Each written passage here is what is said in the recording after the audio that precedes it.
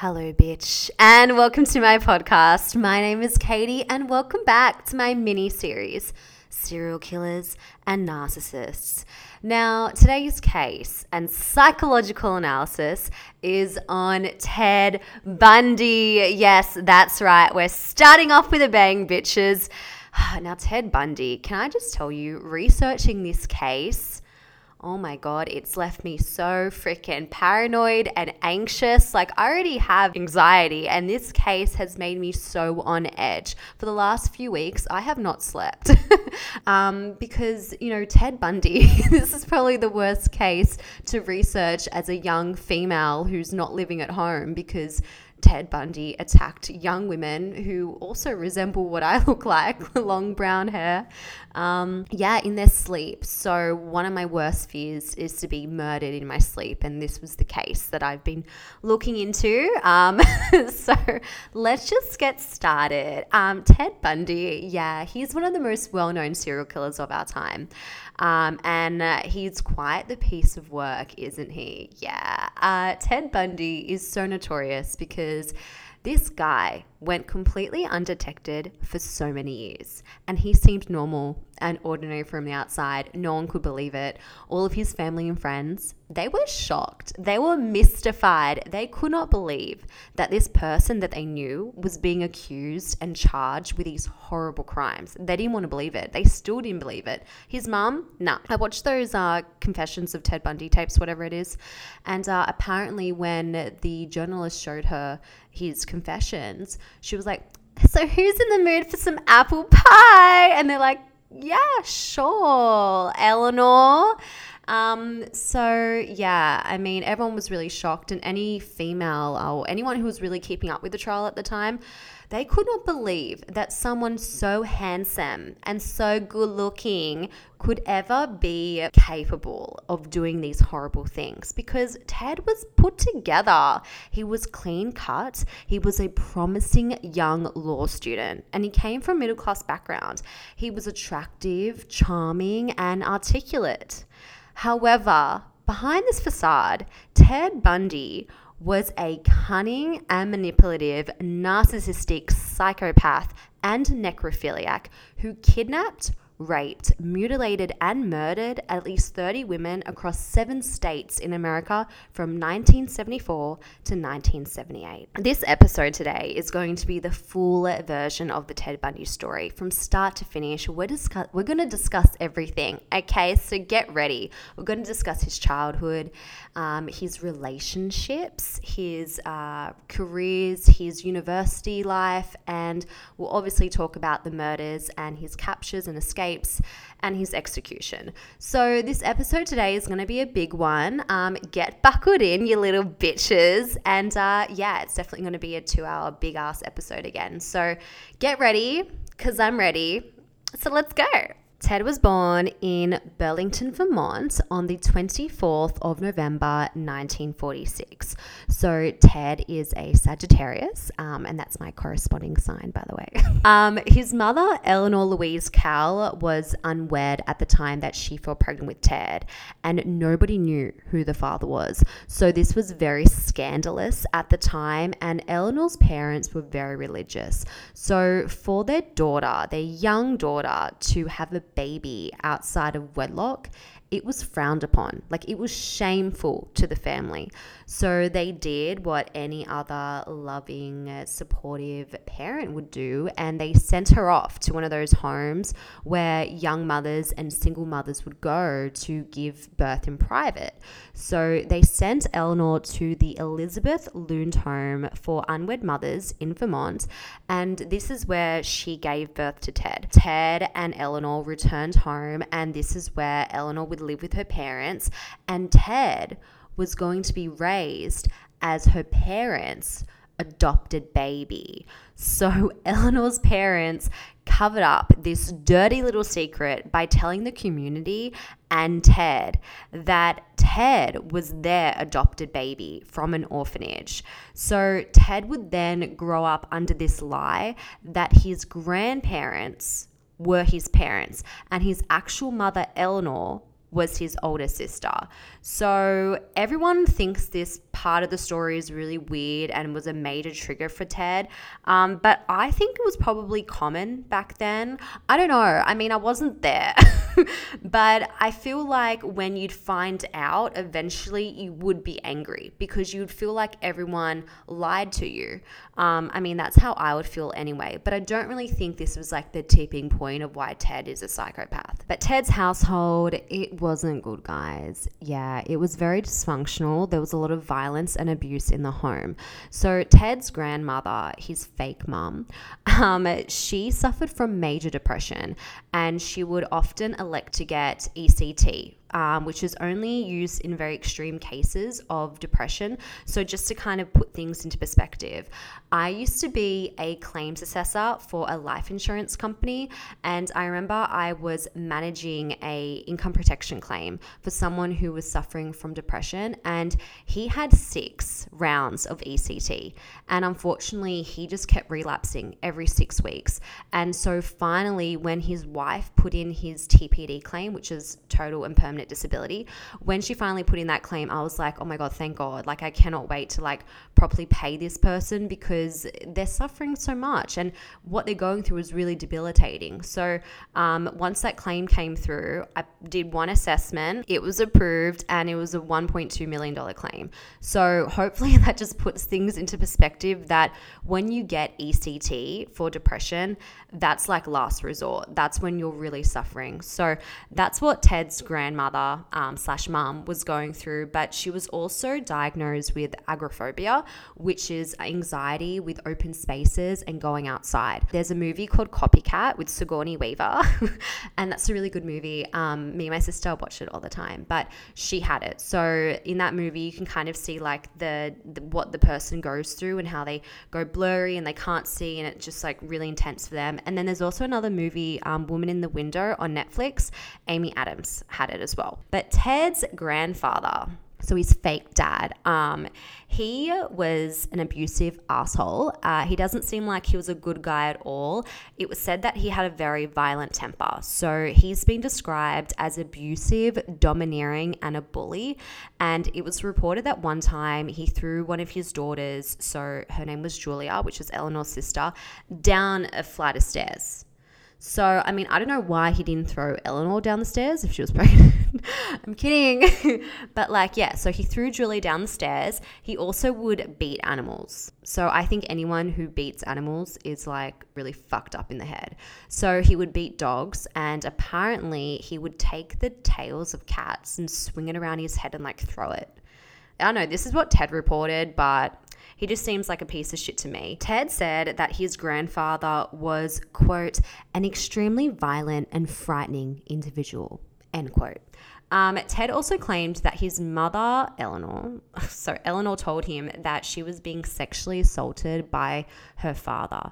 So this then later sparked all these rumors, like later on down the track, that Ted's grandfather could be his father, which would mean that Ted was a product of incestuous rape. So, I mean, that's just something to consider. But Ted's father has never been confirmed. So just to recap, Ted's sister is really his mother. Ted's fake father is an abusive asshole, and Ted's fake mother is really sick. So I don't know if that's the best foundation for a stable upbringing, but that's just what we're working with. Now, when Ted was just 3 years old, he was already showing some odd behavior. So Ted had an unusual interest in the macabre, death, and darkness, and he had a fascination with knives. So Ted used to enjoy playing and collecting knives. So there's this one story from his auntie, Julia. Remember Julia? So Julia woke up one night and she saw kitchen knives placed all around her bed from Ted. And he was sitting at the end of the bed laughing at her. And she was like, this is really weird because, like, he's 3 years old. He's a toddler. What the fuck? It's been later analyzed that the behavior of playing with knives would only ever occur in a very seriously traumatized child who has been themselves victims of abuse, or they have witnessed violence among family members in the home. So when Ted was about 4 years old, this is when Eleanor decided to move out of the family home. So she packed up and she moved with Ted to Tacoma, Washington. And once she was settled there and was working, that's when Eleanor met a man, and his name was John Bundy. Now, Ted never liked John, never liked him from the get-go. Ted would often act out as a child. He would throw temper tantrums in public, and he would also wet his pants on purpose in public. So he was just a bit of a brat. But Eleanor and John got married. They got married in 1951, and they went on to have 4 children plus Ted. So Ted ended up having 4 half siblings. So that's a big household. And if you think about it, Ted went from being in a household of adults where he was like the star of the show. He was the only child and he was the center of attention. And then he's now gone to a household where he's just one in a constellation of 5 children. So that would have been quite the transition. And Ted would go on to say that he felt unloved by his mother, Eleanor, but at least she paid the bills. So I think from that statement alone, it seems that Ted's physical needs were met, but his emotional needs were not met. And I think this also has a lot to do with the fact that she didn't really raise Ted, her parents did. So they never really had a mother-son bond. And I think now in this household of 5 children, her attention is divided, so I don't feel like he ever got that emotional connection with his mother. Now, in my previous episode, we actually looked at the childhood of serial killers. So if you haven't listened to that, go and have a listen. But what I talked about was the 2 fundamental tasks for caretakers.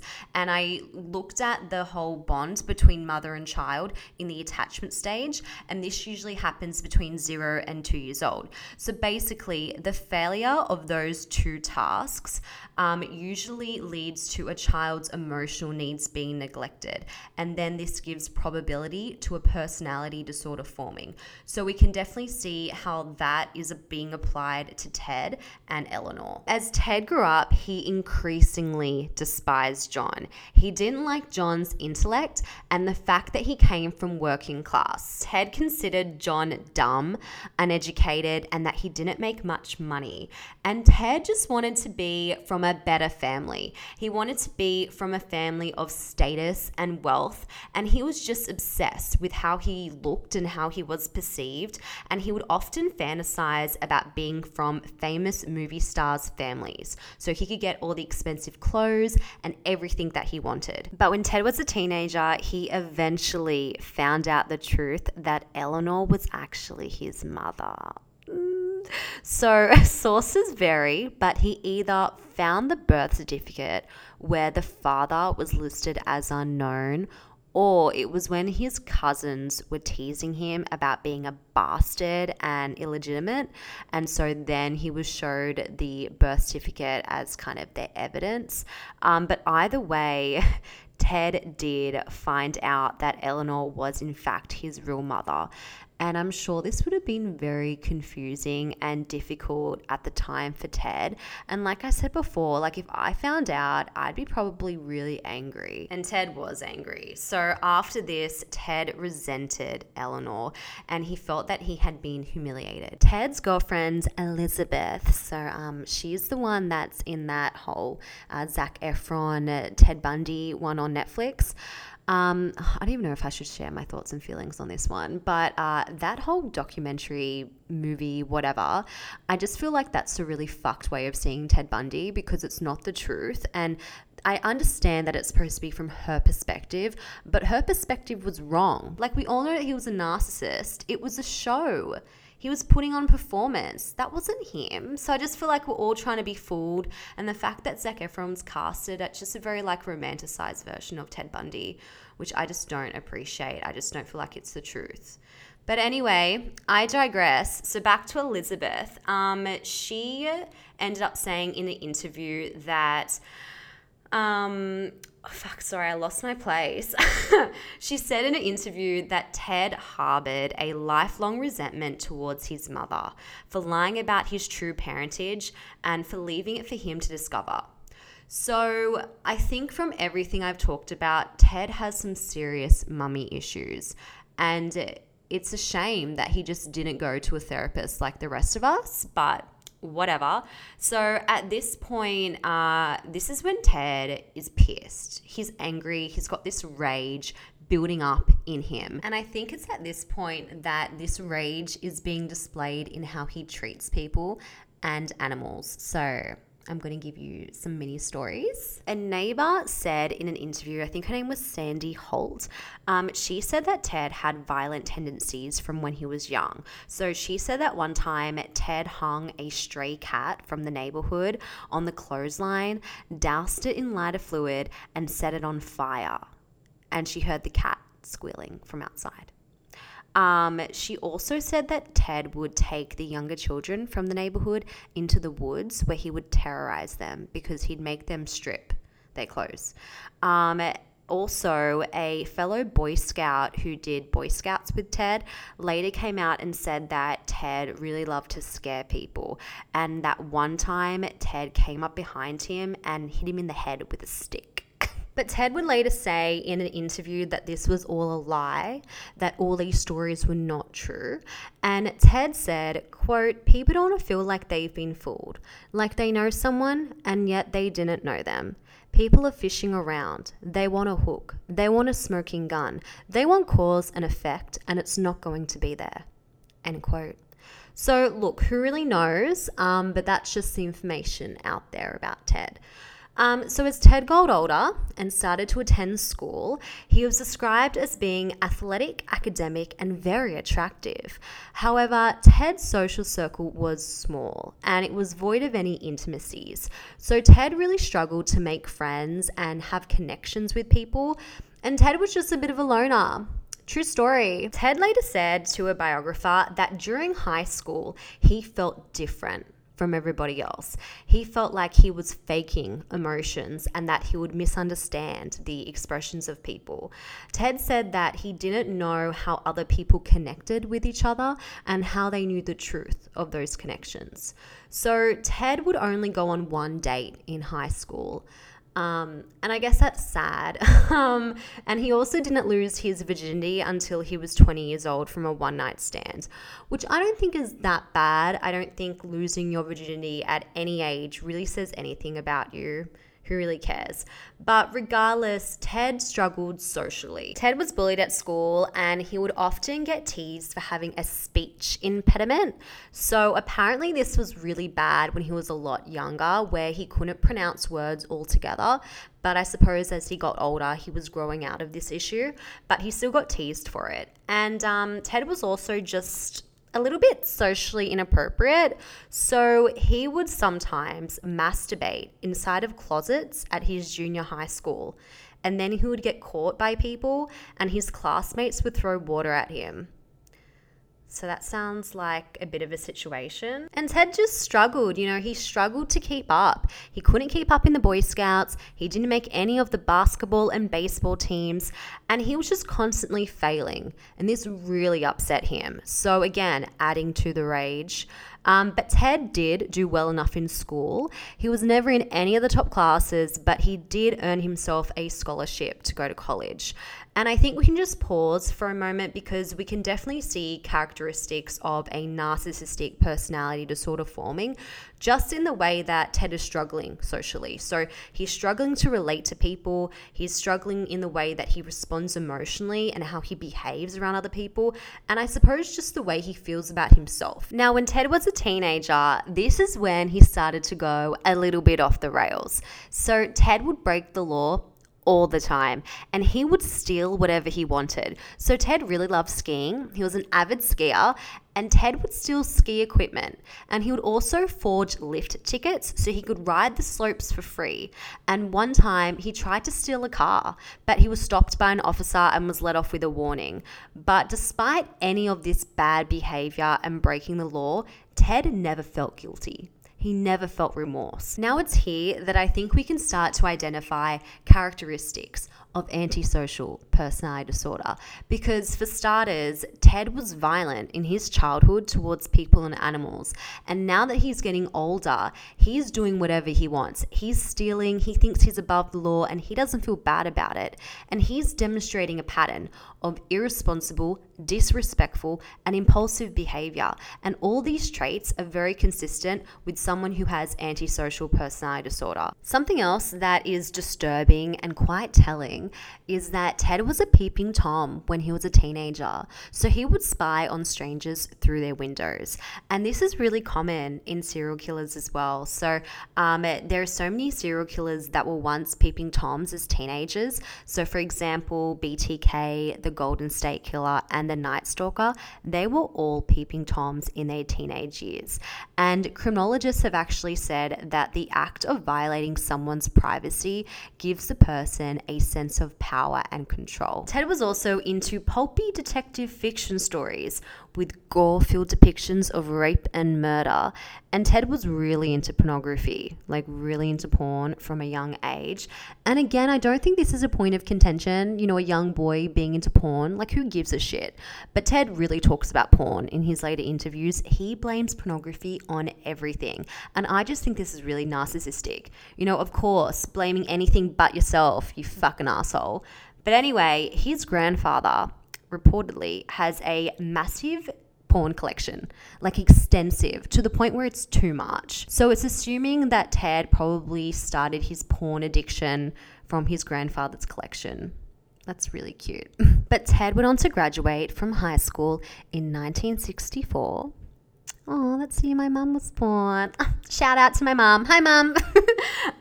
So yeah, he had an academic scholarship and he started studying at the University of Puget Sound, and then he transferred to the University of Washington. Now, Ted's studies are just a little bit all over the place, in my opinion. He's one of those students that just doesn't have a clue, and no shame if you didn't know what you want to do at uni, but Ted doesn't know what he wants to do at uni. So he started studying Asian studies. Then he was failing in class and he actually started studying architecture, but was failing that as well. And I think the reason why he wasn't doing well and wasn't flourishing at university was because he was struggling socially. So he was dealing with a few personal life issues. So this is where we're going to get into a story, and we're going to be talking about Diane Edwards. Oh, Diane. There's always one chick that hurts a guy when he's young. You know what I'm talking about. And then he becomes an asshole, and then he blames the reason why he's an asshole on that girl. So it's like, oh, I got cheated on when I was 15 and now I'm a piece of shit. It's like, no, you are a piece of shit. So Diane Edwards, she's also known as Stephanie Brooks, if you look up this whole situation. But Diane also was a student at the University of Washington, and Ted was obsessed with Diane. He was infatuated. He was in love. But what he was really most interested in was the fact that she had a very huge sense of purpose and drive, and she also came from a lot of money. So Ted was really focused, as we know, on class status and influence and money. So the fact that he saw this in Diane, golden ticket. Because if you recall, this is the reason why he hated John, his father, so much. The fact that John came from working class and didn't have much money. So Ted had a huge focus on being of high social status and associating with those of the like, which is very narcissistic, because as we know, people with NPD have a preoccupation with unlimited success, power and brilliance, and they have a grandiose sense of self-importance. So the fact that Diane pretty much encompassed all these things that he wanted, he loved it. He was like, let me get in. Initially, the attraction between Ted and Diane was mutual. So Diane herself was a very attractive young girl, and she also fell for Ted's good looks and charm. But as we know, Ted struggled with relationships. He didn't have relationship skills. He couldn't connect with people. So when it came time to Diane, he struggled with intimacy. So they didn't have sex. And also Diane was a couple years older as well, and she was just very driven and motivated, and she felt that Ted was immature and lacked direction. So she dropped him. Yeah, she dumped his ass. And she later reported that she just noticed some really weird shit about Ted, that he was socially inappropriate. But she didn't really clarify what that was.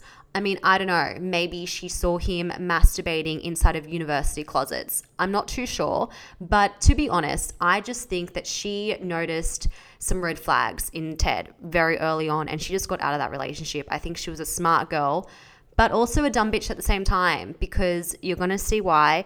No offense to Diane. No hate on her. We've all done it. But you're going to see why she's a dumb bitch, okay? So after Ted and Diane broke up, Ted was devastated and he fell into a deep depression. So Ted dropped out of university, and Ted said in an interview that Diane made him feel insecure and inadequate when they were dating.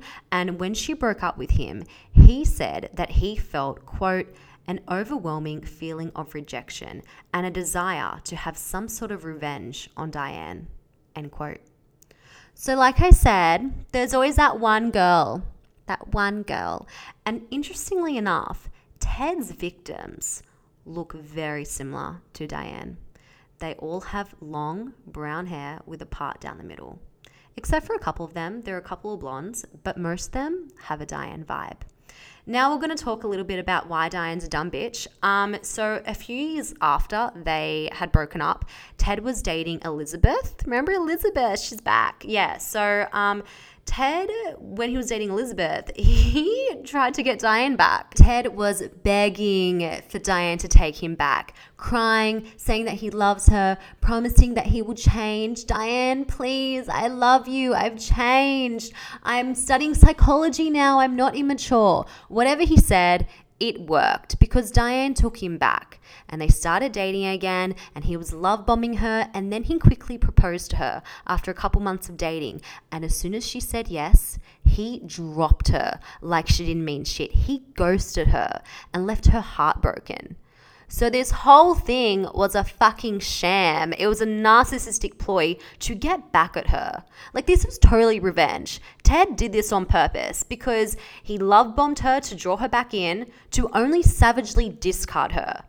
So just if you didn't know, if you break up with a narcissist before they break up with you, they will try sometimes to get back with you just for them to dump you so they can hurt you. Yeah, it's really fucked up, but a lot of narcissists do this. So it's actually better to be discarded, in my opinion, because they'll come back and get you. So Ted definitely did this to Diane on purpose. He put her through all of this shit just to get back at her for hurting him. Like years ago. This is how vindictive he was. And while he was doing this, he was validating himself. Like, he was feeling good about it. So this is why we don't take exes back, people. We don't do it. So after dropping out of university, when Diane broke up with him, that's when Ted just completely fell off the wagon. So he heavily got into theft, burglary, shoplifting, and alcohol. And it was said that Ted didn't steal to make a living, but rather it entertained him. So Ted actually furnished his entire apartment with stolen goods. So he stole wall hangings, paintings, stereos, cookware, and silverware. He also stole the clothes that he would wear. And one time he stole a 10-foot potted fig tree. Yeah, he stole a plant, but Ted felt frustrated and he wanted more. Ted was obsessed with wanting to belong to something larger and more successful than the life that he knew. So Ted was feeling really frustrated at his inability to succeed. So he disguised this by taking meticulous care of his appearance, and he would dress up like a successful, rich university student. Yeah. Narcissist. But Ted had enough of Washington, and being the impulsive little bitch he is, he picked up and moved. Yeah, so when he wasn't doing well, he'd be like, okay, I'm out. So he moved from Washington to Philadelphia, and he enrolled at Temple University, where he studied theater. So he studied theater, where he would take classes and he would learn acting, disguises, makeup, and how to play a role. But again, Ted would fail class. So this is when he picked up and moved again. So he returned to Seattle in 1969, borrowed money, and enrolled back at the University of Washington, and he started to study psychology. So in this degree, Ted would study human behavior and human dependencies, fantasies, and expectations.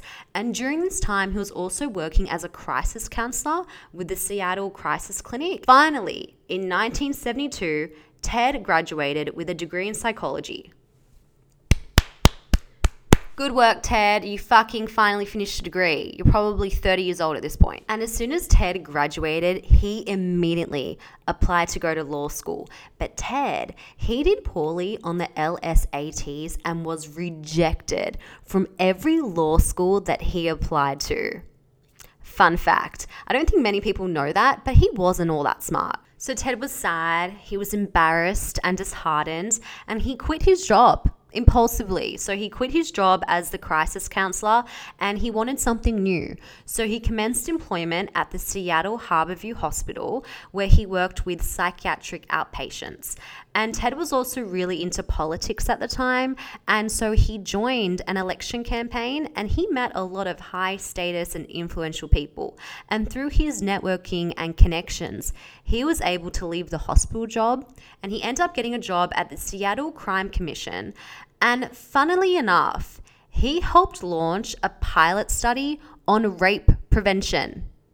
Yeah, how fucking ironic is that? Now, from that job, he was able to get another job at the King County Office of Law and Justice Planning. And this is where he had access to police files and he learned about police procedure and he would do crime statistics. And finally, in 1972, Ted was able to enroll in law school at the University of Puget Sound. But as history has a pattern of repeating itself, Ted sucked. He didn't go to class again and he was failing again. I just don't get it with this guy. You know, he's working so hard. He finally gets into law school and what? He just doesn't go to class? Like, how dumb are you? God, just apply yourself, Ted. So he dropped out again. But then he re-enrolled to study law at the University of Utah in 1973. And it was about mid-1973. And you're thinking, thank God, he's made it. He's finally going to be this lawyer. But no, you're wrong, okay? Because by 1974, not even 1 year into studying law, Ted becomes a serial killer. And side note, something else that I want to highlight and express is that I really don't accept this narrative that Ted was smart. He was studious and academic and could have had this successful future as a prominent lawyer or politician. What? Because that judge said it in his sentencing? If anyone looks at Ted's history, he was a consistent dropout. He never applied himself, and the only thing he was good at, and I know this is going to be in poor taste, was being a serial killer. So we really need to stop saying that Ted was this intellect because he seems like a moron who couldn't even finish a degree. So with all of that backstory, you can see clearly that Ted was just manic. He continuously changed careers, quit jobs, moved impulsively. And what's most interesting is that from all those studies in psychology and law and working in clinics, hospitals, and law enforcement, you can see how this would build up a pretty good skill set for a serial killer. And this would later be of value to Ted in his predatory and murderous conduct. Because Ted learned how to disguise, act for an audience, and project a convincing persona from all those damn theater classes. He learned how to manipulate targeted victims from psychology studies, and he became familiar with law enforcement techniques from both studying law and working with law enforcement agencies. But despite this skill set, Ted is known for mainly depending on his physical attractiveness, charm, and craftiness to identify, stalk, and secure his victims. So now let's discuss Ted Bundy, the serial killer. And we're going to start off with his profile because Ted Bundy definitely meets the average serial killer profile that we discussed in my previous episode. So Ted Bundy was white, male, from middle socioeconomic background. He was 28 to 32 years old during his killings. He experienced childhood neglect and trauma. He's clearly a psychopath, and he was also a chameleon to his environment where he appeared outwardly normal. Now let's get into his MO, his modus operandi. So Ted Bundy would target white women who were young and attractive between the ages of 18 and 25. Most of these women were either college students or college graduates, and most of these women also engaged in low-risk lifestyles. So this meant that they didn't engage in prostitution, excessive drinking, drug use, or criminal activities. There's only 2 women that are regarded as high risk because they opted for hitchhiking as a mode of transport. But other than that, all of his victims were educated and well-adjusted young women who were kind, intelligent, driven, and they all had bright futures. And also, none of them knew Ted. So Ted was a stranger to them. And any woman who actually knew Ted, he never harmed anyone. So any woman that he dated, married, lived with, he never laid a finger on any of them, which is quite interesting. The pattern in the way that Ted would operate is that he would stalk and hunt his victims. He would then approach his victims in public places by blending into the environment. So sometimes he would be on university campuses, and he would pretend to have some kind of injury or disability where he would ask these women for help. So he'd sometimes ask them to carry something into his car. So Ted would often wear his arm in a sling or have his leg in a fake cast while walking on crutches. And sometimes he would also impersonate a police officer where the women would obey what he's telling them to do. Once he had lured in his victims, he would then hit his victims in the head, and then they would fall unconscious. Then he would handcuff them, or he would use rope to bind their wrists together, and then he'd pull out his murder kit. So Ted Bundy had a murder kit. It was a gym bag that he traveled around with, and inside of this gym bag contained the following items: an ice pick, a flashlight, a knit ski mask, another mask made out of pantyhose, torn pieces of sheets, rope, duct tape, and gloves.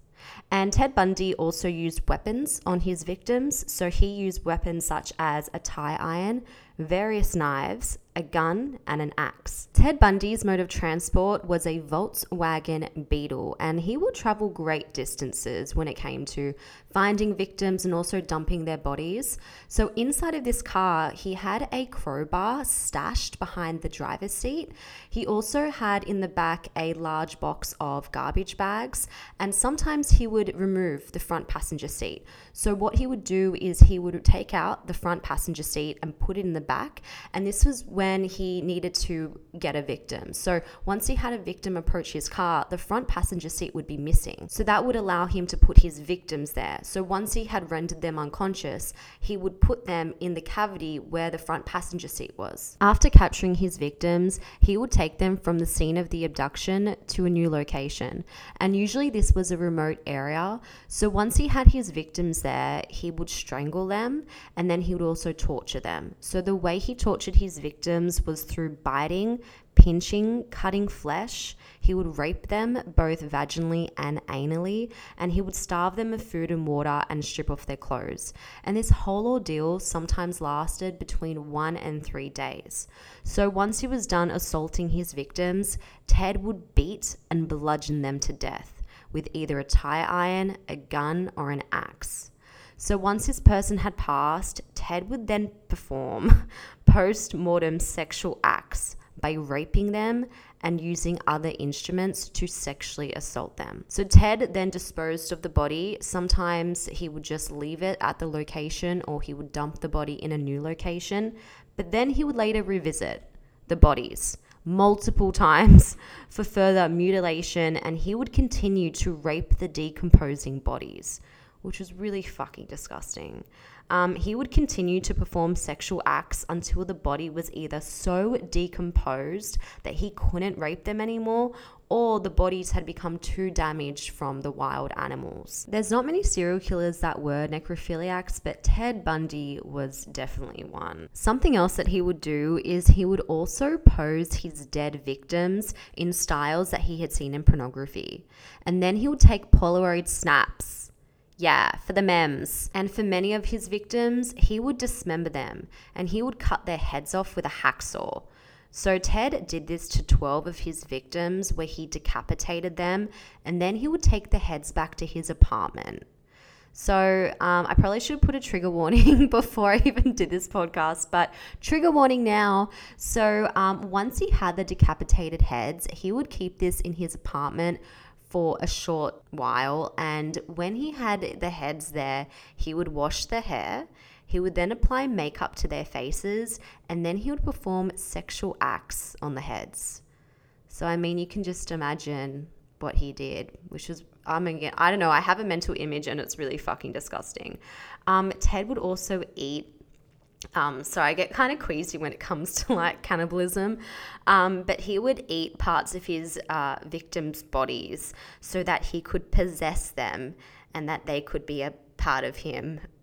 He also kept personal items from the victims as mementos. That's so Ivan Milat of him. But so he would keep some of their items of personal property. So once the bodies were eventually discovered, they all had the same pattern of injuries. So all of his victims were raped, bludgeoned to death, and there was evidence of peri and post-mortem sexual assault. So I remember that I Googled what peri-mortem sexual assault was, and basically it's at the time or during death. So it seems like what Ted Bundy would do is he would rape his victims when they were alive, and then he would also rape them when they were dying, and then he'd rape them after they were dead. So he's a sick fuck. So now we're going to get into the stories of Ted's murders. So we're going to discuss all the killings. Now, huge trigger warning. We're going to be talking about the actual assaults and murders now, and it's not going to be PG. I'll tell you that. So we're going to start in 1974 when Ted was 28 years old. And that's how old I am. So that's really scary. And also Ted is just so relatable. Like he was a law student who was 28. But I'm not a law student. I actually finished my degree. So sorry. Anyway, so while Ted is studying law for the first time round, remember he was studying at the University of Puget Sound. He was living in the Seattle area at the time where several women started to go missing. So we're going to talk about Karen Sparks. Now, Karen Sparks is technically Ted's first victim, but she isn't regarded as his first victim because she wasn't murdered. But I still think she's the first victim. So Karen Sparks was an 18-year-old student at the University of Washington, and on the 4th of January 1974, Ted broke into Karen's bedroom in the middle of the night when she was asleep. So Ted broke in. He then broke off a metal rod from her bed frame and started to beat Karen violently with it. Now this part is a bit gruesome, so block your ears if you need to. But then he rammed the metal rod into her vagina. But Karen survived. So Karen was found the next morning unconscious in her bed. And again, sorry, but the rod was still inserted into her vagina. And then she spent the next 10 days in a coma and unfortunately suffered permanent brain damage and damage to her internal organs after the attack. But when Karen woke up from her coma, she had zero recollection of what happened to her. And I think this is maybe a good thing. I mean, I think if you remembered what happened to you, it would never leave your mind. Like you would think about it every day. So I personally think I wouldn't want to remember something like that. And I think her not being able to recall was probably a good thing for her. Moving on to Ted's first official victim. Her name is Linda Ann Healy. So about 3 weeks after Ted's attack on Karen, he attacked Linda. So on the 31st of January 1974, Ted kidnapped, raped, and murdered 21-year-old Linda Ann Healy. And like I said, she's regarded as the first of Ted's victims because she was murdered. So Linda was a popular student at the University of Washington. She studied psychology, and she also did the morning weather and ski reports at the local radio station. So on the night, what had happened was Linda was leaving early from a bar because obviously she had to get up the next morning for work, and Ted followed her home. So Ted followed her home and he broke into the apartment and waited for her to go to sleep. So Linda lived with roommates, but she lived on the basement floor. And so when she fell asleep around 10 p.m., that's when Ted attacked her with a crowbar in her sleep, which is fucking frightening. So he continued to beat her head in while she was unconscious. And then once she was unconscious, he took off her pajamas. He then redressed her in fresh clothes and kidnapped her. So he wrapped her body in a blanket and wrapped her head in a pillowcase. And then he remade the bed and carried her out to her car. So the next morning, Linda's roommates who lived on the upper floors, they heard Linda's 5:30 alarm ringing, like it was just going off, and they were like, "What the fuck, Linda? Fucking wake up, you bitch." But they didn't do anything about it. But then, obviously, she didn't go to work. So her colleagues were a bit concerned, but it wasn't until she missed her family dinner. So when she didn't turn up to dinner that night, her family was like, "Oh my God, what's going on? This is really unusual." So they called her roommates, and that's when her roommates went down to her bedroom to see what's up. And then they saw on her bed there was blood. So they immediately called the police, and the police came in to investigate, and they saw there was blood stains on her bed and also on the pillows, but there was also a pillowcase removed. And then they checked the wardrobe, and they saw that her nightgown was hung up, and there was a dried ring of blood around the neck. So this was really bad. The police, however, said that there wasn't enough blood to indicate that she was dead. And they had no idea where she had gone because they saw that there had been a backpack taken and some of her clothes were also taken as well. So they weren't really able to fully investigate what happened to her. But sadly, 14 months after her disappearance, on the 3rd of March 1975, Linda's skull and jawbones were found on Taylor Mountain, and this is about an hour's drive away from her home. So Linda's skull showed signs of violent trauma, indicating blunt force injury to the head, and Ted later confessed to this murder. So he said that Linda was his first victim that he had murdered and that he lived 3 blocks away from her apartment. So Linda and the next 4 victims are regarded as the Taylor Mountain skeletons because this is where Ted would bring these victims or he would dump their remains. So this next cluster that we're going to be talking about is regarded as Taylor Mountain. And just to give you an idea of this area, because I Googled it, of course, it's located in California and it's about a 12-hour drive from Washington. So like I said, Ted would travel quite far to either hunt victims or dispose of their bodies. And Taylor Mountain is pretty much a really big mountainous park. It's over 1,000 acres and it has a lot of dirt trails for hikers. And it kind of looks like the Blue Mountains when I looked it up. So it's described as a grassy area with creeks, walking tracks, and it's the highest point in the area of Santa Rosa. And apparently it offers panoramic views of the city and beyond. Yeah, that's what their website says. So I guess I got to sell it somehow. On the 12th of March, 1974, so this was a couple months after the first 2 attacks, Donna Gail Manson, who was a 19-year-old student at Evergreen State College in Olympia, Washington, disappeared around 7 p.m. on her way to a jazz concert at the campus library. So Donna was reported as missing by her friend 7 days later on the 18th of March. The reason why she was reported so late is because Donna was just known for doing her own thing. She was very independent and sometimes she would just go off on her own and people sometimes wouldn't hear from her for a couple of days. But sadly, Donna was never seen or heard from again and her body was never recovered. But she was definitely a victim of Ted's because he had confessed to her murder. So what he said was that he burned her skull in the fireplace of his girlfriend's house. Remember Elizabeth? Yeah. So he tossed her skull into the fireplace and it burned, but he didn't say in his confession how he killed her. 1 month later, on the 17th of April, 1974, Susan Elaine Rancourt, who was an 18-year-old student at Central Washington State College, disappeared from campus. So Susan was well educated and she was a driven young woman. She was studying biology and she had a GPA of 4.0.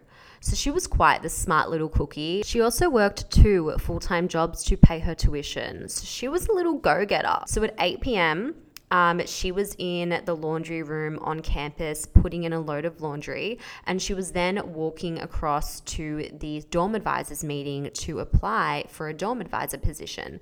But then after the meeting, she had planned to go to the movies with a friend, but no one saw her after the meeting, and her clothes were still in the washing machine. So it's suspected that something had happened to Susan between the dorm advisors meeting and the laundry room. Susan's disappearance on campus prompted an immediate search party. Like, everybody was looking for Susan.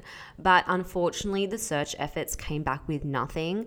But there was some evidence where witnesses had come forward, and they said that on the night that Susan disappeared, they were approached by a man named Ted, who had his arm in a sling and was struggling to carry a stack of books. So I guess that's the first time that this person has been mentioned. But sadly, Susan's remains were found at Taylor Mountain off Route 18 in Washington on the 3rd of March, 1975. And this was about a year after her disappearance. Her remains showed signs that she was sexually assaulted, decapitated, and mutilated. There was indication as well that Ted had returned to the location of her body and engaged in necrophilia. Her skull was found as well, and there were signs of blunt force trauma. The next month, on the 6th of May, 1974, Roberta Kathleen Parks, who was a 20-year-old student at Oregon State University majoring in world religions, disappeared somewhere between leaving her dorm room and a coffee shop where her friends were meeting for her around 11 p.m. But she never turned up, and she was never seen again after leaving her dorm. So Ted claimed that he had raped and killed Roberta at Taylor Mountain, where her body was left there. So Roberta's skull was later recovered in March in 1975, and her skull also indicated blunt force trauma. Another month goes by, and Ted strikes again. It's like every month with this fucking guy. But anyway, on the 1st of June, 1974, Brenda Carroll Ball, she was 22 years old, and she had recently been taking classes at Highline Community College, and she was last seen outside of a bar at 2 a.m. And she was last seen talking to a man in a sling at the parking lot. So witnesses came forward, and they said that once the bar was closing, Brenda was asking for a lift from strangers because what had happened was she was there with a friend, and he declined taking her home. He was like, "Sorry, Brenda, I'm actually going the other way, so I can't give you a lift home." Like, what a douchebag, as if you'd leave your fucking friend there. And he was a guy as well. Like, you'd leave your female friend there. Anyway, so it's assumed that Ted had offered her a lift home, which just sucks. So Brenda was reported missing about 2.5 weeks later on the 17th of June. And that's a really long time. I don't know why it took her friends, I guess, 2.5 weeks later to report her. Like, that shit would not happen today. But unfortunately, that's what had happened, and sadly, her skull was also found at Taylor Mountain in March 1975. So Brenda's skull was the same as the others. It had indicated that she had suffered from blunt force trauma to the head. So in summary, with all of these bodies that were found at Taylor Mountain, there was evidence of sexual assault and sexual acts performed on the bodies during decomposition, and Ted admitted to this. So he told police that he would revisit the bodies multiple times at Taylor Mountain, and he would rape the corpses. He also said that he would redress them like his dolls and put makeup on them, which is so fucking weird. So 1 week later, yes, 1 week later, I think I just can't believe the frequency of these attacks because they're all happening within the month. Like, it's crazy. And it makes sense now in hindsight, right? Like, why Ted was failing, because he was studying at law at the time at the University of Puget Sound. So it makes sense why he wasn't going to class, right? On the 11th of June, 1974, Ted kidnapped and murdered 18-year-old Georgianne Hawkins, who was a student at the University District of Seattle. So Georgianne had just left a party, and she was returning to her sorority house to study for her Spanish final exam, but she disappeared somewhere between leaving the party and her sorority house. So witnesses later recalled that they had seen a man on crutches struggling with a briefcase near the university the night that Georgianne vanished. So Ted confessed to this. So what he said was that he had approached Georgianne in the alley behind her sorority house. So this is right next to her back door as well.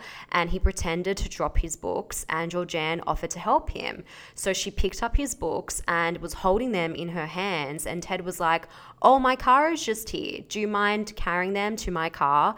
And so Georgianne, being the nice girl that she was, she said yes. So right as she had opened the passenger's door to put the books in the car, that's when she had obviously seen that the front passenger seat was removed. But before she could do anything, Ted hit her in the head with a crowbar. He pushed Georgianne's unconscious body in the front seat space of the car, and then he started to drive to Taylor Mountain. So on the drive, Ted said that Georgianne actually woke up and she was out of it. Like, she was babbling about her Spanish final exam and she was really emotional and just completely delirious. So Ted said that he pulled the car over to the side, got out of the car, and started to bash her head in with the crowbar, and then he strangled her to death. Sadly, Georgianne's remains were never found, but Ted did claim that her remains were recovered in Issaquah, Washington, but this was never confirmed by authorities. And sadly, Georgianne was legally declared dead by virtue of absence. Now, what's interesting about the Taylor Mountain murders is that the victims that were recovered there were all from different areas. And up until this point, no one was able to connect any of these cases together. So the fact that these bodies were all found in the same place confirmed to police that the cases were actually connected and that these women were killed by the same person. Now, these next attacks and murders that we're going to be discussing all happened at Lake Sammamish. So I'm going to refer to this as the Lake Sammamish cluster. And the reason why these attacks are so bad and just really frightening is because Ted had abducted women in broad daylight at a beach. And that's just so scary to me because a beach is a public place with so many people and you usually feel really safe. So Lake Sammamish, like I said, is kind of like a beachy area. I Googled it and it's a freshwater lake and park in Washington. And there's this huge sandy beach area. There's also grass areas and roped off swimming areas as well. And people just head down there in summer. So they go there for a swim, to have a tan, to hang out with their friends, go for a picnic, yada yada. So on the 14th of July, 1974, Janice Ott was heading out for a tan that day. So she was actually going to Lake Sammamish and she left a note for her roommate and she just wrote on the note that she was heading to the lake, and she actually drew a little picture of a sun on the note, which was really like cute but also sad. And so then she got on her yellow bike and she headed to the lake, and then she was just there sunbathing, but unfortunately she disappeared while she was at the beach. Witnesses reported that they actually saw Janice tanning on the beach by herself, but then she was approached by a man and he introduced himself as Ted. So these witnesses clearly overheard this conversation, and then they saw Janice get up and she actually walked away from the beach with this man. There were other witnesses as well, and they reported that they also saw Janice walking with a young, attractive man whose arm was in a cast. Another witness also came forward, and her name was Mary. So Mary told police that around midday, a man approached her and he was wearing a cast on his arm, and he had asked her to help him move his sailboat. So she said to the police that he was really handsome and that's why she agreed. And so they both walked out of the beach area to a car park, which is a little bit further away. And once she had approached his car, she noticed that he was driving a Volkswagen Beetle. And she thought this was weird. So she had said, where's your sailboat? Like, I thought we're supposed to move a sailboat. And he said, oh, no, my sailboat is actually at my parents' house and they just live up the hill. Like, we can go there really quickly. And so obviously Mary was like a little bit, I don't fucking think so. So she said, you know what? Sorry, I can't help you. You know what? I'm actually running late. I'm supposed to go see my parents. You know, I would have helped you if your sailboat was here, but because it's not, I just don't have time. So she pretty much got away from that situation. Good save, Mary, fucking good save. Other witnesses had also come forward and they told police the exact same story. So what they told police was that they had been approached by a man and that they had been asked to help move his sailboat. So it seems like Ted Bundy was using this sailboat story to lure in victims that day at Lake Sammamish. Ted later confessed to what he did to Janice. So he basically said that he lured Janice to his car.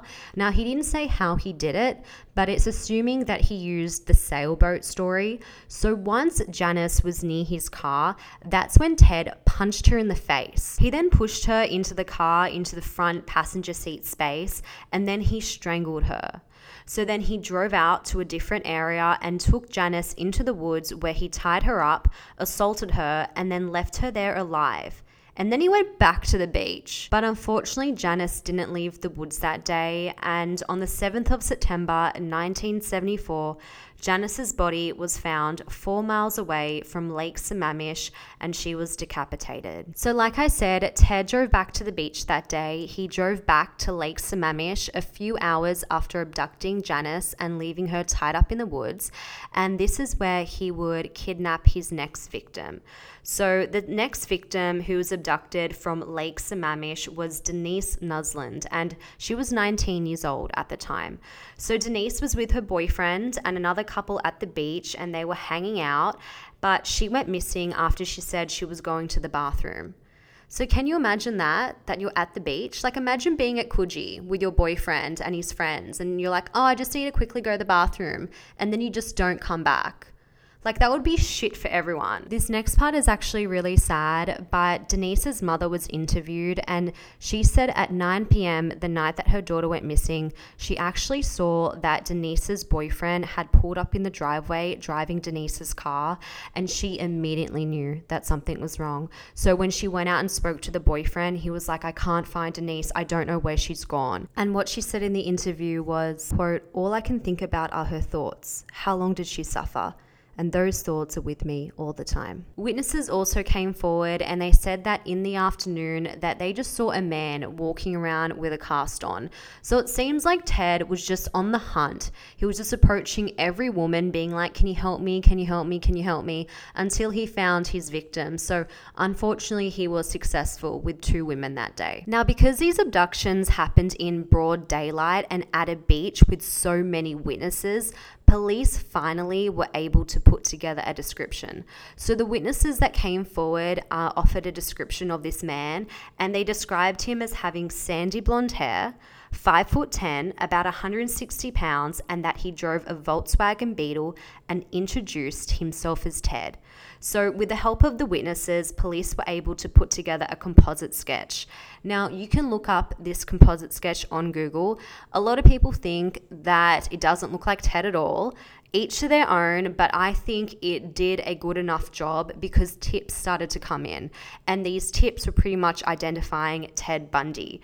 So one tip came in, and it was actually from Ted's colleague, Anne Rule, and she actually worked with Ted at the Seattle Crisis Clinic, you know, when he was a crisis counselor, and she said that the sketch looked just like this guy that she knows called Ted, and he also drives a Volkswagen Beetle. The other tip that came in is quite infamous because this tip came from Ted's girlfriend, Elizabeth. So she called police and she said that her boyfriend, Ted, may have something to do with the Lake Sammamish disappearances, but she said she wasn't sure. And she said that she wanted to stay anonymous, and she just said, you know, it kind of looks like him. He also drives this vehicle. His name is Ted, but I just don't know. But the police, surprise, surprise, didn't do anything about these 2 tips that were clearly linked to Ted Bundy. Apparently, they actually did question Ted Bundy at the time, but they interviewed him for about 30 minutes, but they just were like, nah, he's fine. He's clean cut. He's a law student. He's good to go.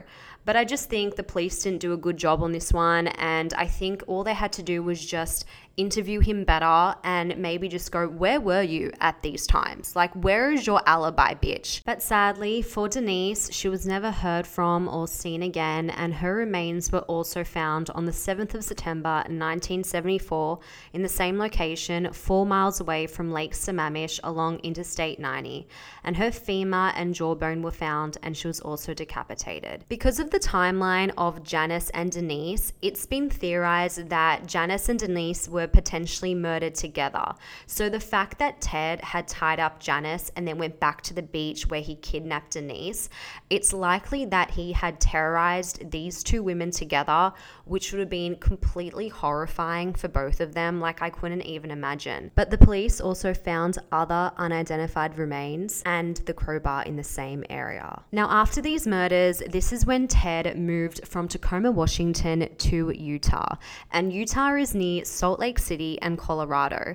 So if you remember, Ted was studying law at the University of Puget Sound, which was in Washington, and then he dropped out, and that's when he re-enrolled to study law at the University of Utah. But then women in the Colorado and Salt Lake City area started to go missing. So these next murders that I'm going to be discussing is what I'm going to refer to as the Salt Lake City cluster. On the 2nd of October 1974, Nancy Wilcox, a 16-year-old cheerleader, went out to buy a pack of gum and disappeared. Witnesses came forward and they said that they had seen Nancy riding in a Volkswagen Beetle. So Ted confessed to this one. He said that he had kidnapped, raped, and strangled Nancy before dumping her body in a river in Salt Lake City. Ted then returned to the body the next day to take pictures of her body, and then he proceeded to cut her up and bury the remains. So over a little month later, in mid-November, Nancy's body was recovered, and it was recovered in the American Fort Canyon in Salt Lake City, and it was evident that she had been beaten and strangled to death. On the 11th of October 1974, so this is about 1 week later, Ted approached Rhonda Stapley, who was a 21-year-old first-year pharmacy student at the University of Utah, and Rhonda was waiting for a bus to take her back to campus, and Ted had pulled up and he had offered Rhonda a lift, but instead of driving her back to the university, Ted took her out to Big Cottonwood Canyon, where he repeatedly raped and strangled Rhonda. So as Ted was in the middle of his attack, he actually turned his back on Rhonda for like a split second, and Rhonda took this opportunity. She got up and she fucking booked it. She freaking ran away from Ted as fast as she could, and she jumped into a nearby river, and she freaking survived. Now, Rhonda did not tell anyone what happened to her at the time. She didn't tell anyone for a really long time. She actually hid her story for 40 years, and she didn't come out with this story until 2011. Which is crazy. And she said in an interview that she blamed herself the entire time. She blamed herself for accepting a ride from a stranger, and she knew her mother would be freaking furious at her. So she blamed herself, and she said that she didn't want people to treat her differently if she had come out with this story and people knew what had happened to her. And she just wanted to put it behind her. She wanted to live her life pretending that it never happened. And freaking fair enough. Like, I completely understand that mentality, and I'm glad that she eventually faced it, and she's actually come out with a book.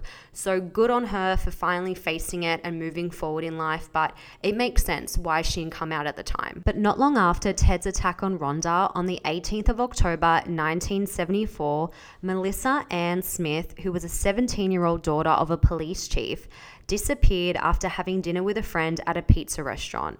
So she had planned to walk home from dinner, pick up her overnight bag, and go to another friend's house for a sleepover, but she never made it home to pick up her things.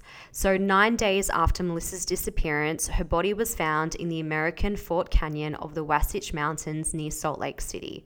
So Melissa's body indicated that she had been raped, sodomized, beaten in the head, and strangled with a pair of her own stockings. There was also semen found in her vagina, and she had freshly applied makeup to her face before death. Her autopsy concluded that she had been deceased for no more than 48 to 72 hours. So this indicated that Ted had actually kept her alive for about a week after her disappearance. So it said that Ted likely posed as a police officer when he abducted Melissa, because Melissa's father father was the local police chief, and he was really well known in Salt Lake City. On the night of Halloween, the 31st of October 1974, Laura Ann Amy, who was 17 years old at the time, disappeared after leaving a cafe. So she was reported missing by her family a few days later when they hadn't heard from her, and almost 1 month after her disappearance in mid-November 1974 on Thanksgiving, hikers found Laura's frozen naked body in the American Fort Canyon of the Wasatch Mountains. So Laura had been beaten and strangled to death, and her autopsy revealed that her hair had been freshly washed and dried. So Ted actually confessed that he would revisit the bodies at this canyon just like he did with the bodies at Taylor Mountain, where he would rape the corpses, dress the bodies in new clothes, wash their hair, and put makeup on them. So now we're going to get into a very interesting part of the Ted Bundy story. This is pretty much a turning point in everything, and we're going to be talking about Carol DaRonch. Now, she is a very important person in the Ted Bundy story. I was actually listening to another podcast who had covered Ted Bundy, and the podcast is called Morbid, so definitely check them out. But these two women actually talked about Carol DaRonch's hair and how great it was, so obviously I had to look it up. And fuck, she had really good hair. Like, her hair looked like Farrah Fawcett. It's actually really freaking pretty. But anyway, Carol DaRonch, so let's talk about her. On the 8th of November 1974, Ted abducted 18-year-old Carol DaRonch at the Fashion Place Mall in Murray, Utah. So Ted actually stalked Carol at the mall. He wrote down her license plate number from her car and waited at the mall for Carol to leave. And Ted was posing as a police officer named Officer Roseland. So as a police officer, he actually approached Carol, who was out front of a bookstore at the time, and she was just browsing. And he told her that her car had been broken into and that she needed to go down to the police station with him because they were actually holding the guy that broke into her car. Now, you can already tell the type of personality Carol has. She's a very strong, quick-minded type of person where she just doesn't take shit. So she goes out to the car and she sees that it's completely fine, and she's like, it's fine, it's all good, I'm gonna go. He's like, no, we've got the guy down at the police station, you have to come with me. And she's like, well, show me your identification, show me your ID, sir. So imagine asking a police officer to show identification, it's so ballsy. But this little fucker had it prepared. So Ted flashed a fake police badge. So what is she going to do, right? So she's like, okay, cool. So she gets into his Volkswagen Beetle, and she already thought this was sus, but she thought, maybe he's just undercover. I don't know. But as soon as they started driving, she thought something was sus from the get-go because they actually weren't heading to the police station. And she was like, where are we going? But Ted didn't answer. So Carol quickly noticed that his demeanor dramatically changed. He went from being really friendly and charming to just quiet and very cold. So Carol was just fucking freaking out at this point, and she was just becoming more and more vocal. She was like, fuck you, let me out of this fucking car. So Ted pulled the car over, and he was trying to force her wrists into a pair of handcuffs at gunpoint. But she was fighting back. She was like, no, not today, I don't think so. And he wasn't able to get the second handcuff on. So Carol opened up the car door, got out of the car, and just ran for her fucking life. And Ted was just chasing her down the street with a damn crowbar. But she ran out, she saw a passing vehicle, and this couple saw her she was so distraught and just freaking hysterical, and they just stopped immediately and they helped her and they took her to the nearest police station. So when Carol was at the police station, she told police everything that had happened, and she showed them the handcuffs. The police obviously took her statement, and they also showed her a book of mugshots, but unfortunately she just couldn't recognize anyone. But a few hours later, on that same day, Ted got back out there. Yeah, he was determined. So Ted approached Deborah Jean Kent, who was 17 years old at the time, and she had just attended a school play in Bountiful, Utah, and she left the play early to pick up her brother. But sadly, Ted succeeded in kidnapping Deborah.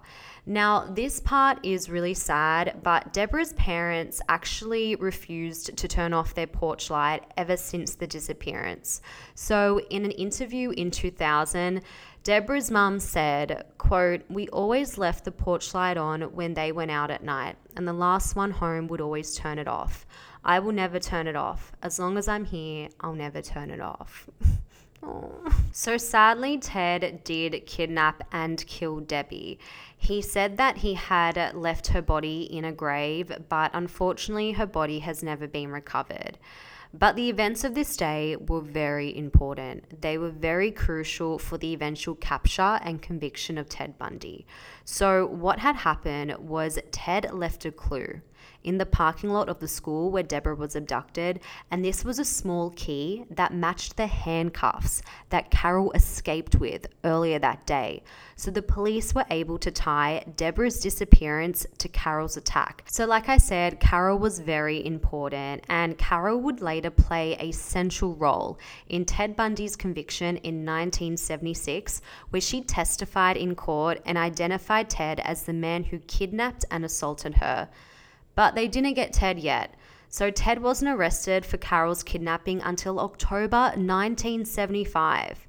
So until then, Ted was able to continue his murderous rampage. So Ted's next 5 victims were all kidnapped and attacked in the Colorado area, and this happened after he dropped out of law school. Again, so this is when he dropped out of the University of Utah, and this would be the last time of trying to be a lawyer, and thank God for that. So now we're going to talk about the Colorado cluster. On the 12th of January 1975, 23-year-old Karen Eileen Campbell was staying in a hotel in Aspen with her fiancé and his children. She was a registered nurse and was in Aspen visiting to attend a medical convention, and she was also there to spend some time with her family skiing. So on the night of the 12th, around 8 p.m., Karen left her family at the hotel lobby, and she quickly went back to the hotel room to get a magazine, but she never came back. So Karen's body later turned up, and it was found in a snowbank off Owl Creek Road between Aspen and Snowmass Village on the 17th of February 1975. So this was 36 days later. Karen was found nude with some fluid present in her body. She had been bludgeoned, strangled, and died of exposure to the cold. Medical examiners found contents of food in her stomach, indicating that she had only eaten between 2 and 4 hours before she was killed. About 2 months later, on the 15th of March 1975, Julie Cunningham, who was a 26-year-old Colorado ski instructor, left her apartment after just getting off the phone with her mom. So she was on the phone to her mom talking about a recent breakup, and she was just going through a bit of a hard time. So she was just getting advice from her mom, and she told her mom that she was about to head out to the local bar where she was going to meet her roommate, who was already out at the bar drinking, but she never turned up to the bar. Sadly, Julie's body was never recovered, but Ted did confess to this murder. So Ted confessed that he had approached Julie while he was faking a knee injury, and he was just hobbling down the street in crutches while carrying a pair of ski boots, and Ted had asked Julie for help. So Julie helped him carry his ski boots to his car, and as Julie reached Ted's vehicle, that's when he knocked her unconscious. Ted then handcuffed Julie and he put her in the boot of the vehicle.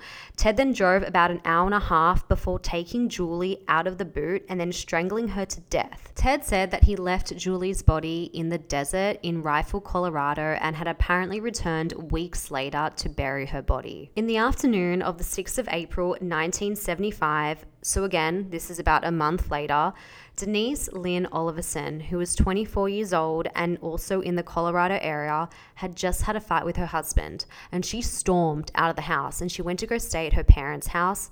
But sadly, Denise never made it to her parents' house, and that was the last time that her husband would ever see her again.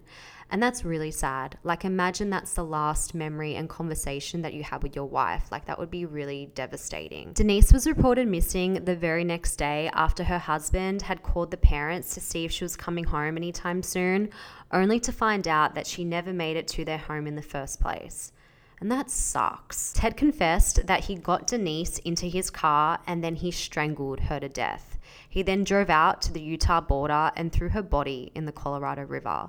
And sadly, Denise's body has never been recovered. Now, this next victim is actually Ted Bundy's youngest victim, and she was 12 years old. So on the 6th of May, 1975, Lynette Culver was abducted in Pocatello, Idaho. So Ted confessed that he first noticed Lynette playing on a field at a high school, and he was watching her for quite some time. So as Lynette was walking home around lunchtime from school, that's when Ted had kidnapped her, brought her back to a hotel room where he raped her and strangled her in a hotel bathtub. After Lynette was deceased, Ted then drove to Snake River where he disposed of her body, and Lynette's body was never recovered. And I think what bothers me about this one is that Ted didn't even know her name.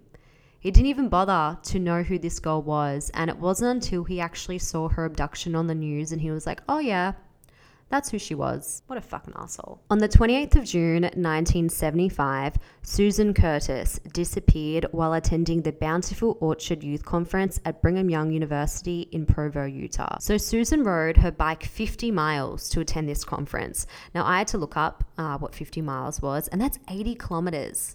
And that's bloody far. So she rode 80 kilometers on a bike to attend this conference. And after the conference, she actually went to the formal banquet at the Wilkinson Student Center, and she left her friends there, and she went to walk back to her dormitory to brush her teeth. But authorities suspect that she never got back there because once they checked the room and checked the toothbrush was dry. She was only 15 years old at the time, and she actually went to the same school as Deborah Kent. So if you remember, Deborah Kent was the one who went missing in the car park when she went to go pick up her brother after attending the play, and it was the same day that also Carol Durant was abducted. So that was Deborah. But Susan's body wasn't recovered either, and Ted confessed to what he did to Susan. So he said he buried her body along a highway near Prince, Utah, but a search of the site turned up with no evidence. Now finally, let's talk about how Ted Bundy was caught.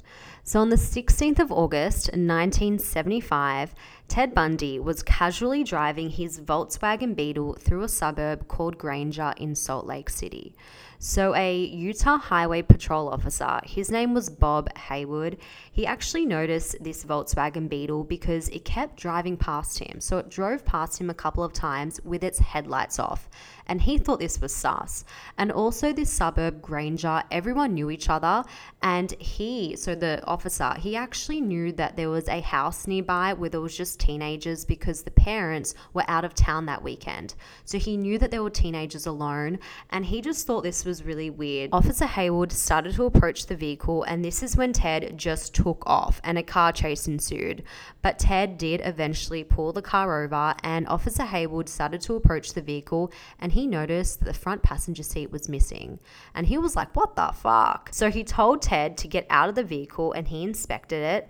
And once he looked inside of Ted's car, he found Ted's murder kit. So Officer Haywood obviously looked inside this gym bag, and this is where he found handcuffs, masks, gloves, rope, and weapons. And he was like, fuck no. So Ted, he was arrested, and Ted also looked really sus because he was wearing black from head to toe. So Ted was technically arrested for evading a police officer, and at this point the police were working really, really quick. So they thought that Ted looked familiar to what Carol had described before. So this is when they brought in Carol. So Carol's coming in now, okay? So Carol was asked to come down to the police station to attend a lineup, and so when she was there, as soon as Ted Bundy walked in, she was like, that's him. That's him. Like, as soon as he walked in, she fucking knew it. So after that, that's when he was immediately charged with aggravated kidnapping and was taken into custody, and he was taken to the Utah State Prison until his court date. Something else that I also wanted to point out as well is how much of a sneaky shit Ted Bundy was, because he was actually notified of the lineup before it happened. So he was told the day before. So the night before, he cut his hair, he shaved his beard, and he also changed the part of his hair. So he was trying to look different.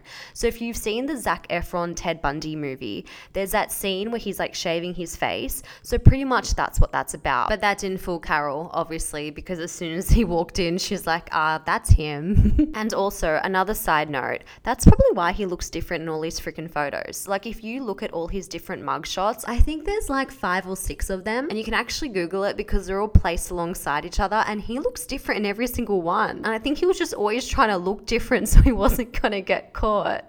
What a dumbass. So while Ted was at Utah State Prison waiting for his trial date for the kidnapping of Carol Durant, that's when the police got search warrants. So they were able to get search warrants for both his apartment and his Volkswagen Beetle. So when the police conducted the search at the apartment, that's when they found a brochure from the school play that Deborah Kent attended the day that she was abducted. And when the police searched the Volkswagen Beetle, that's when they were able to do DNA testing, and they found hairs that matched Karen Campbell. So if you remember, Karen Campbell was the one who was abducted from Aspen, who was in the hotel lobby. She went and got the magazine. She was there with her fiance and the kids. So obviously this was physical evidence that tied Ted to another victim, and this subsequently led to his next charge, which was in fact a murder charge for Karen Campbell's death. But before we get into that, we're going to be talking about Ted's first trial. So this is the trial for the kidnapping of Carol Durant. So this trial commenced on the 23rd of February 1976, and he elected to have a judge-only trial. My opinion on this one, don't do it. Always have a jury. You know, they can be swayed. But Ted actually had a defense counsel on this one, but he assisted, you know, because he's some big shot lawyer, so he was able to assist with the case law. But the judge was like, sorry, no, you're guilty. So Ted was convicted of aggravated kidnapping of Carol Durant and was sentenced on the 30th of June 1976.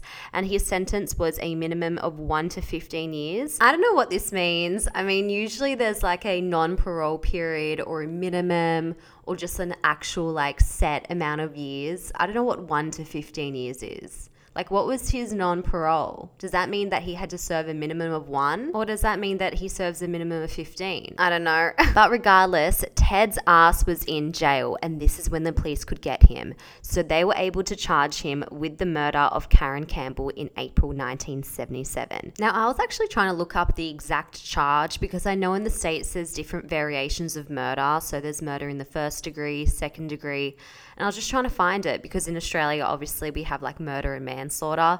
But I couldn't find it, so we're just going to go with the fact that he was charged with the murder of Karen Campbell. So now we're going to talk about Ted's second trial. So this is the murder trial.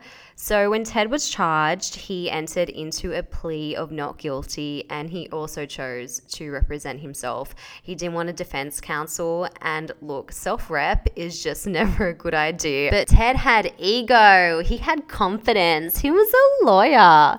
So yeah, he filed that motion and he pretty much ran that trial. So the trial commenced on the 6th of June 1977. So this is where some shit's gonna go down, okay? So during the trial, I think it was actually pre-trial, but during the trial there's a little morning break, a short adjournment. And Ted had asked to use the court library to research, you know, brush up on his skills, do some case law, you know, look at Donoghue and Stevenson. I'm sorry, I should really stop making jokes. So Ted was in the court library doing some research, and he was not handcuffed. So he was left alone in this library, okay? And during this time, the guard that was watching him just turned his back just for a short while. And Ted took this opportunity and jumped out of the second-story window of the courthouse. Ted then ran away. Yeah, he just took off, and it actually took police 10 minutes to realize he was gone. But by this point, Ted had escaped, and he ran into the Aspen woods, and he lived in the woods for 6 days. So I was curious as to how he did this, and he had actually broken into cabins where he stole food and clothes. But after 6 days, Ted had enough, so he headed back into town, and that's when he stole a vehicle. So Ted tried to escape Aspen in a stolen vehicle, and he was pulled over for driving erratically. So the police officer pulled him over, came up to the car, and was like, "Why are you driving like a rat bag?" But then he realized it was Ted Bundy. So then Ted was arrested and was taken back to jail. Ted was taken to the Garfield County Jail in Colorado, and when he was captured, he was actually given additional charges. So he was charged with 2 counts of felony escape, 1 count of burglary, 1 count of theft, and 1 count of auto theft. So something to note as well is Ted's charges just for the escape actually attracted a 90-year imprisonment sentence. So regardless of what was going to happen, the fact that he escaped, like he was a goner. About 6 months later, while Ted was in prison, Ted dropped 30 pounds, which is about 13 kilograms. And Ted had actually dropped to weighing 67 kilos, which is pretty light for a guy. And you're probably thinking, why? Like, is Ted sick?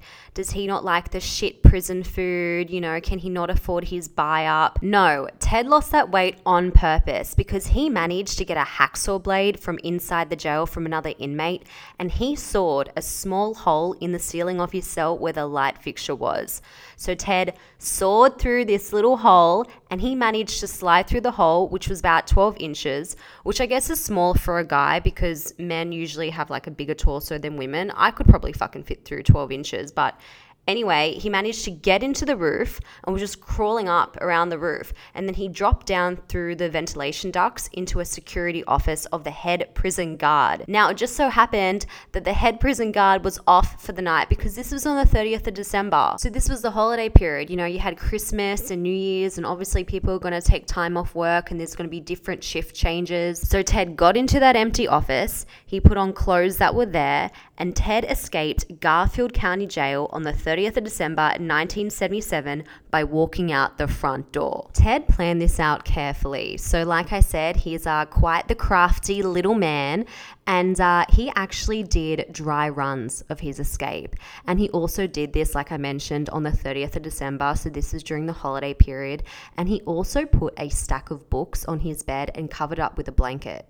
So I don't know how this worked because I don't know how books can look like a person, but I did see photos where they were stacked up quite high, but it worked because no one noticed that Ted was missing until the next day, like noon.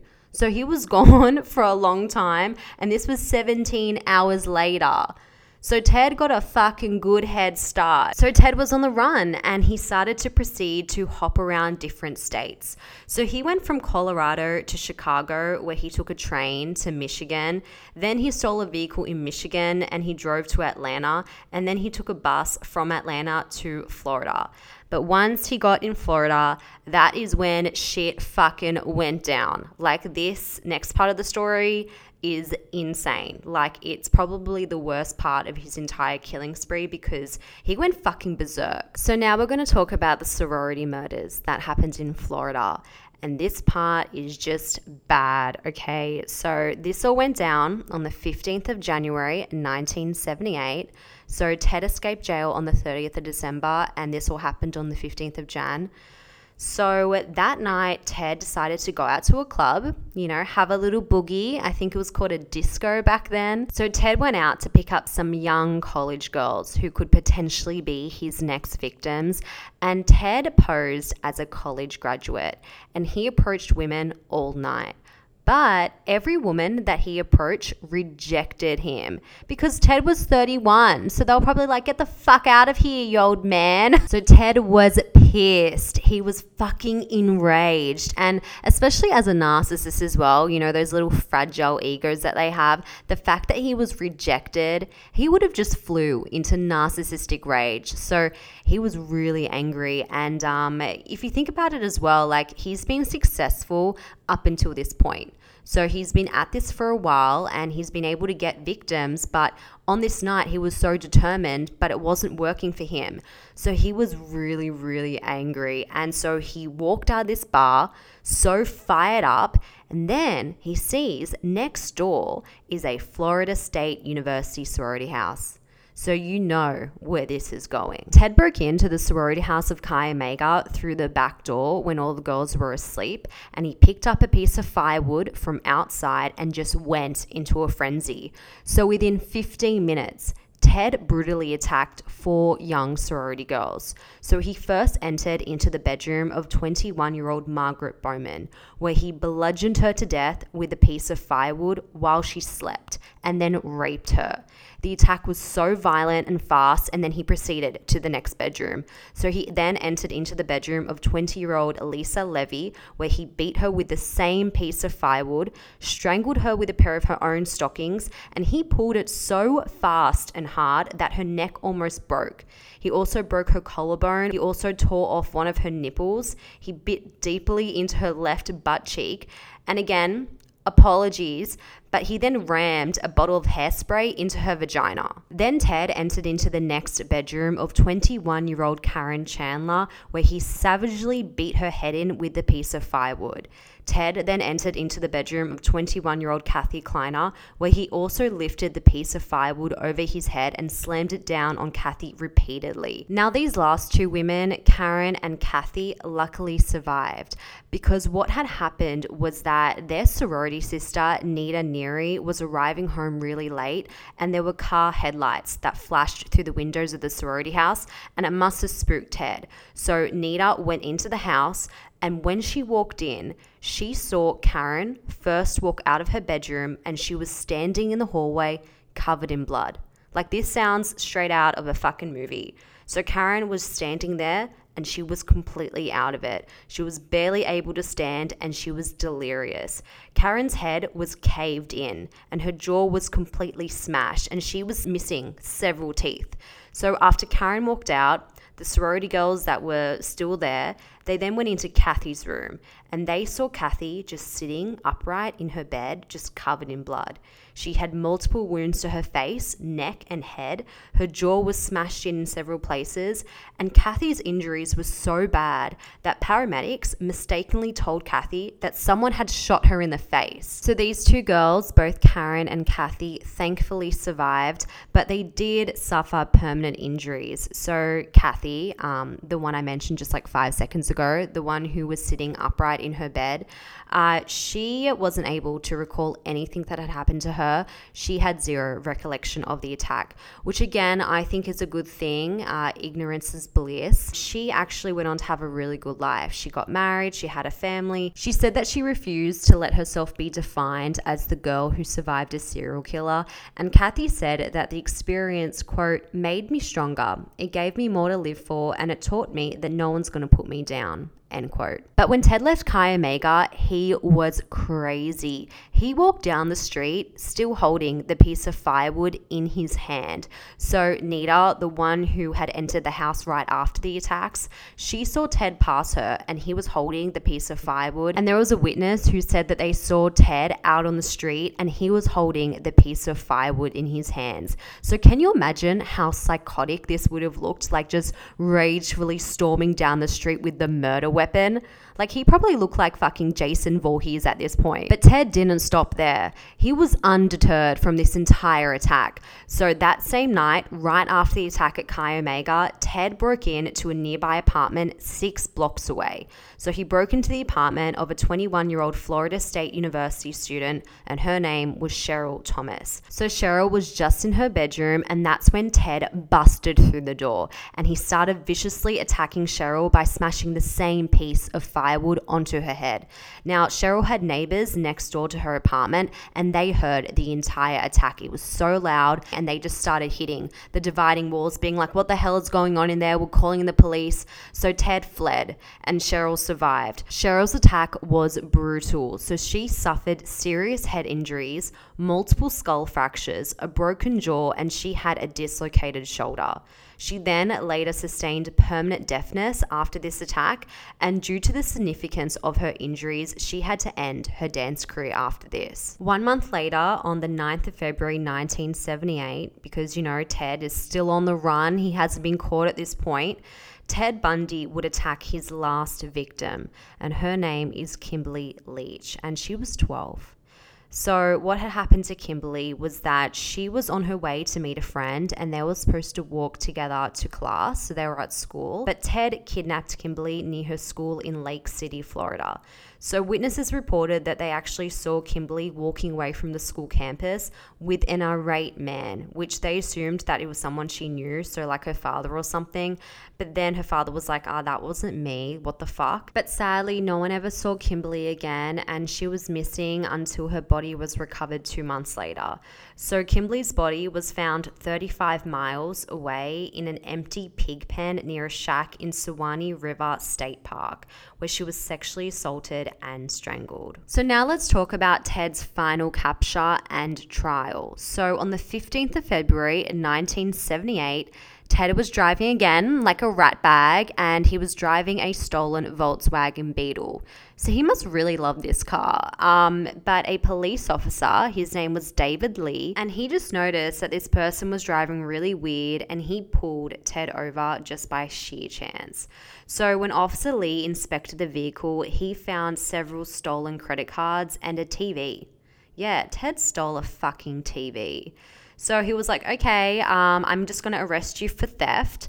But no one in Florida knew who he was, and Ted was refusing to give his name. Ted was being very difficult with police, and they just started to get a bad feeling about him, and they started to suspect that he was possibly the person responsible for the Chi Omega murders, but it wasn't until he made a phone call to Elizabeth.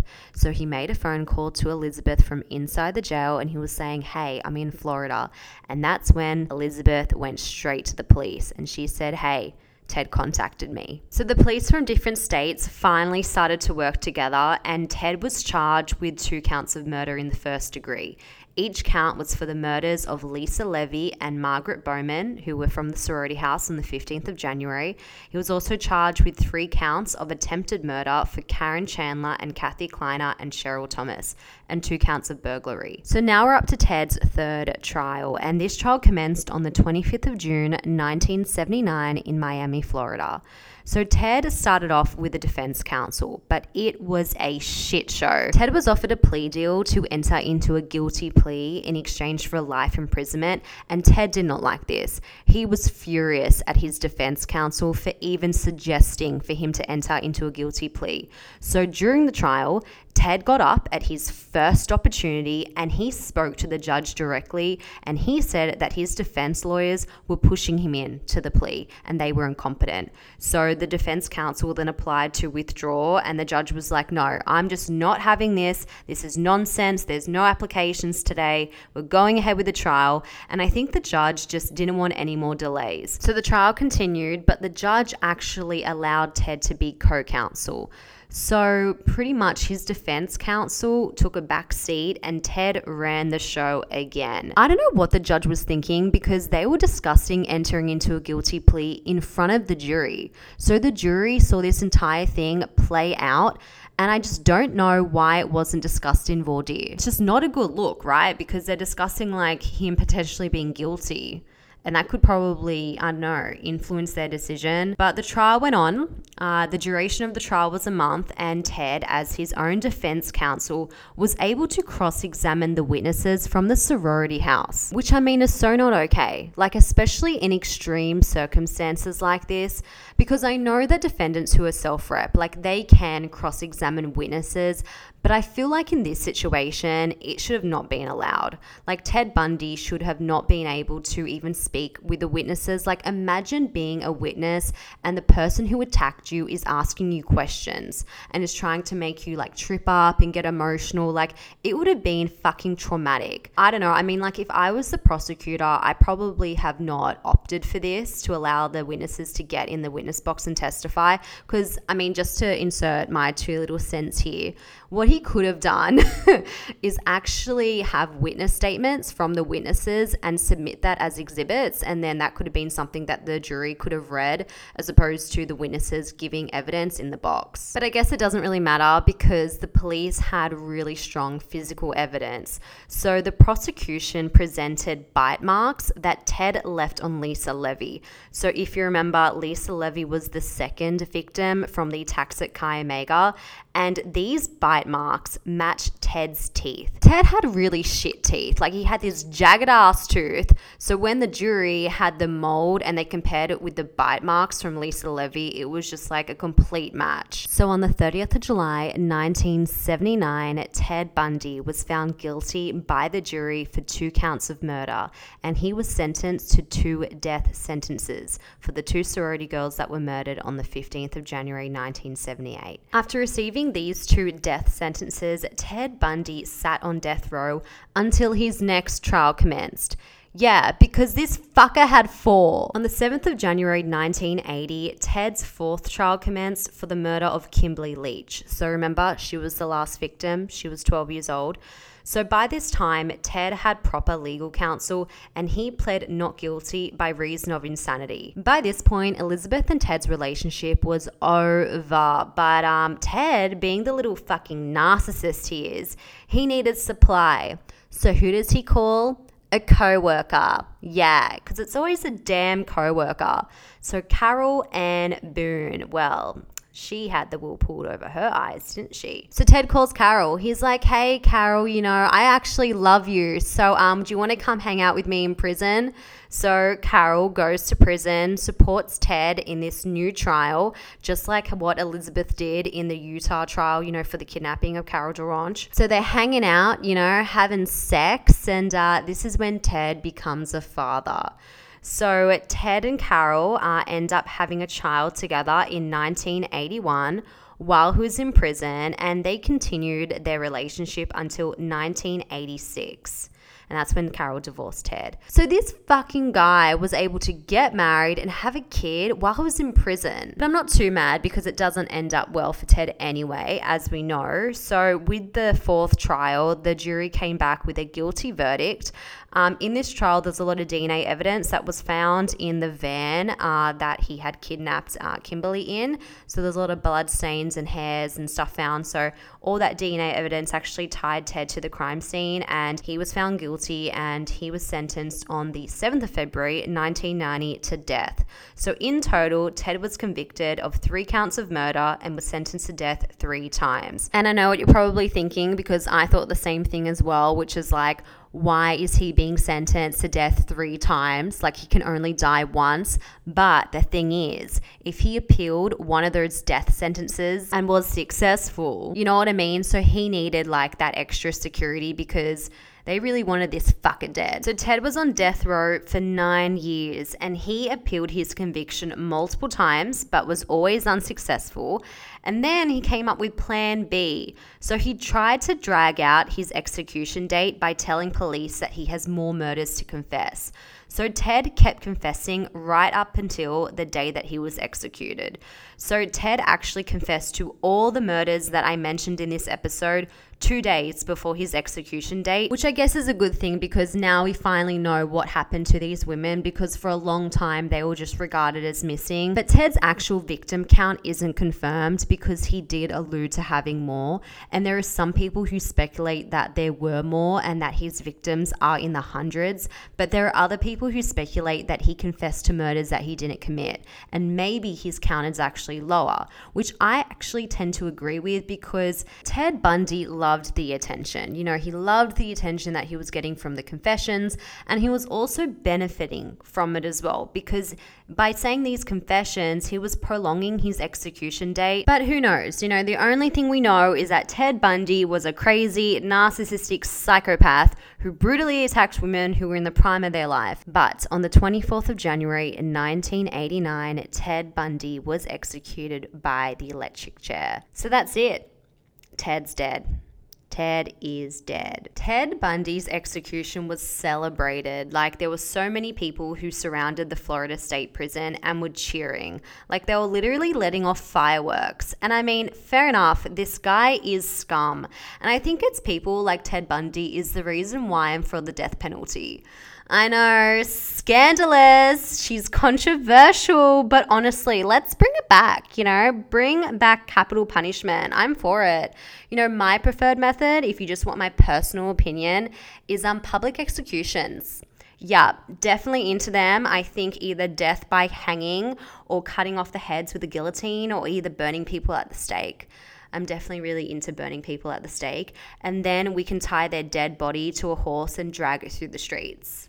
I mean, just give the people what they want. It's what I would want. Where's Ted's body, you may ask? Well, he was cremated and it's scattered somewhere in the mountains, which is actually nearby some of his victims. Also, that infamous Volkswagen Beetle, well, you can actually visit it at the National Museum of Crime and Punishment in Washington. I haven't Googled this, but I really hope that it's displayed with the front passenger seat removed. You know, for the full effect. I'm kidding. But I think that's how it should be displayed. So that's it, everyone. Ted Bundy. What a crazy ass person, you know? And if we tie this back to my previous episode, he is definitely classified as the hedonistic, sadistic serial killer, but in the lust category, because I think he would meet the organized type, you know, like the type of killer who's organized, intelligent, socially competent, they're strategic in the way that they attack their victims, because Ted was very strategic. And these type of killers are also very aggressive with their murders, which Ted was, because he bludgeoned people to death with a crowbar. And these killers also hide the bodies and the weapons, and he did that too. So obviously he is a malignant narcissist. He definitely has traits of NPD, APD, paranoia, and sadism. And also Ted had a fucked childhood.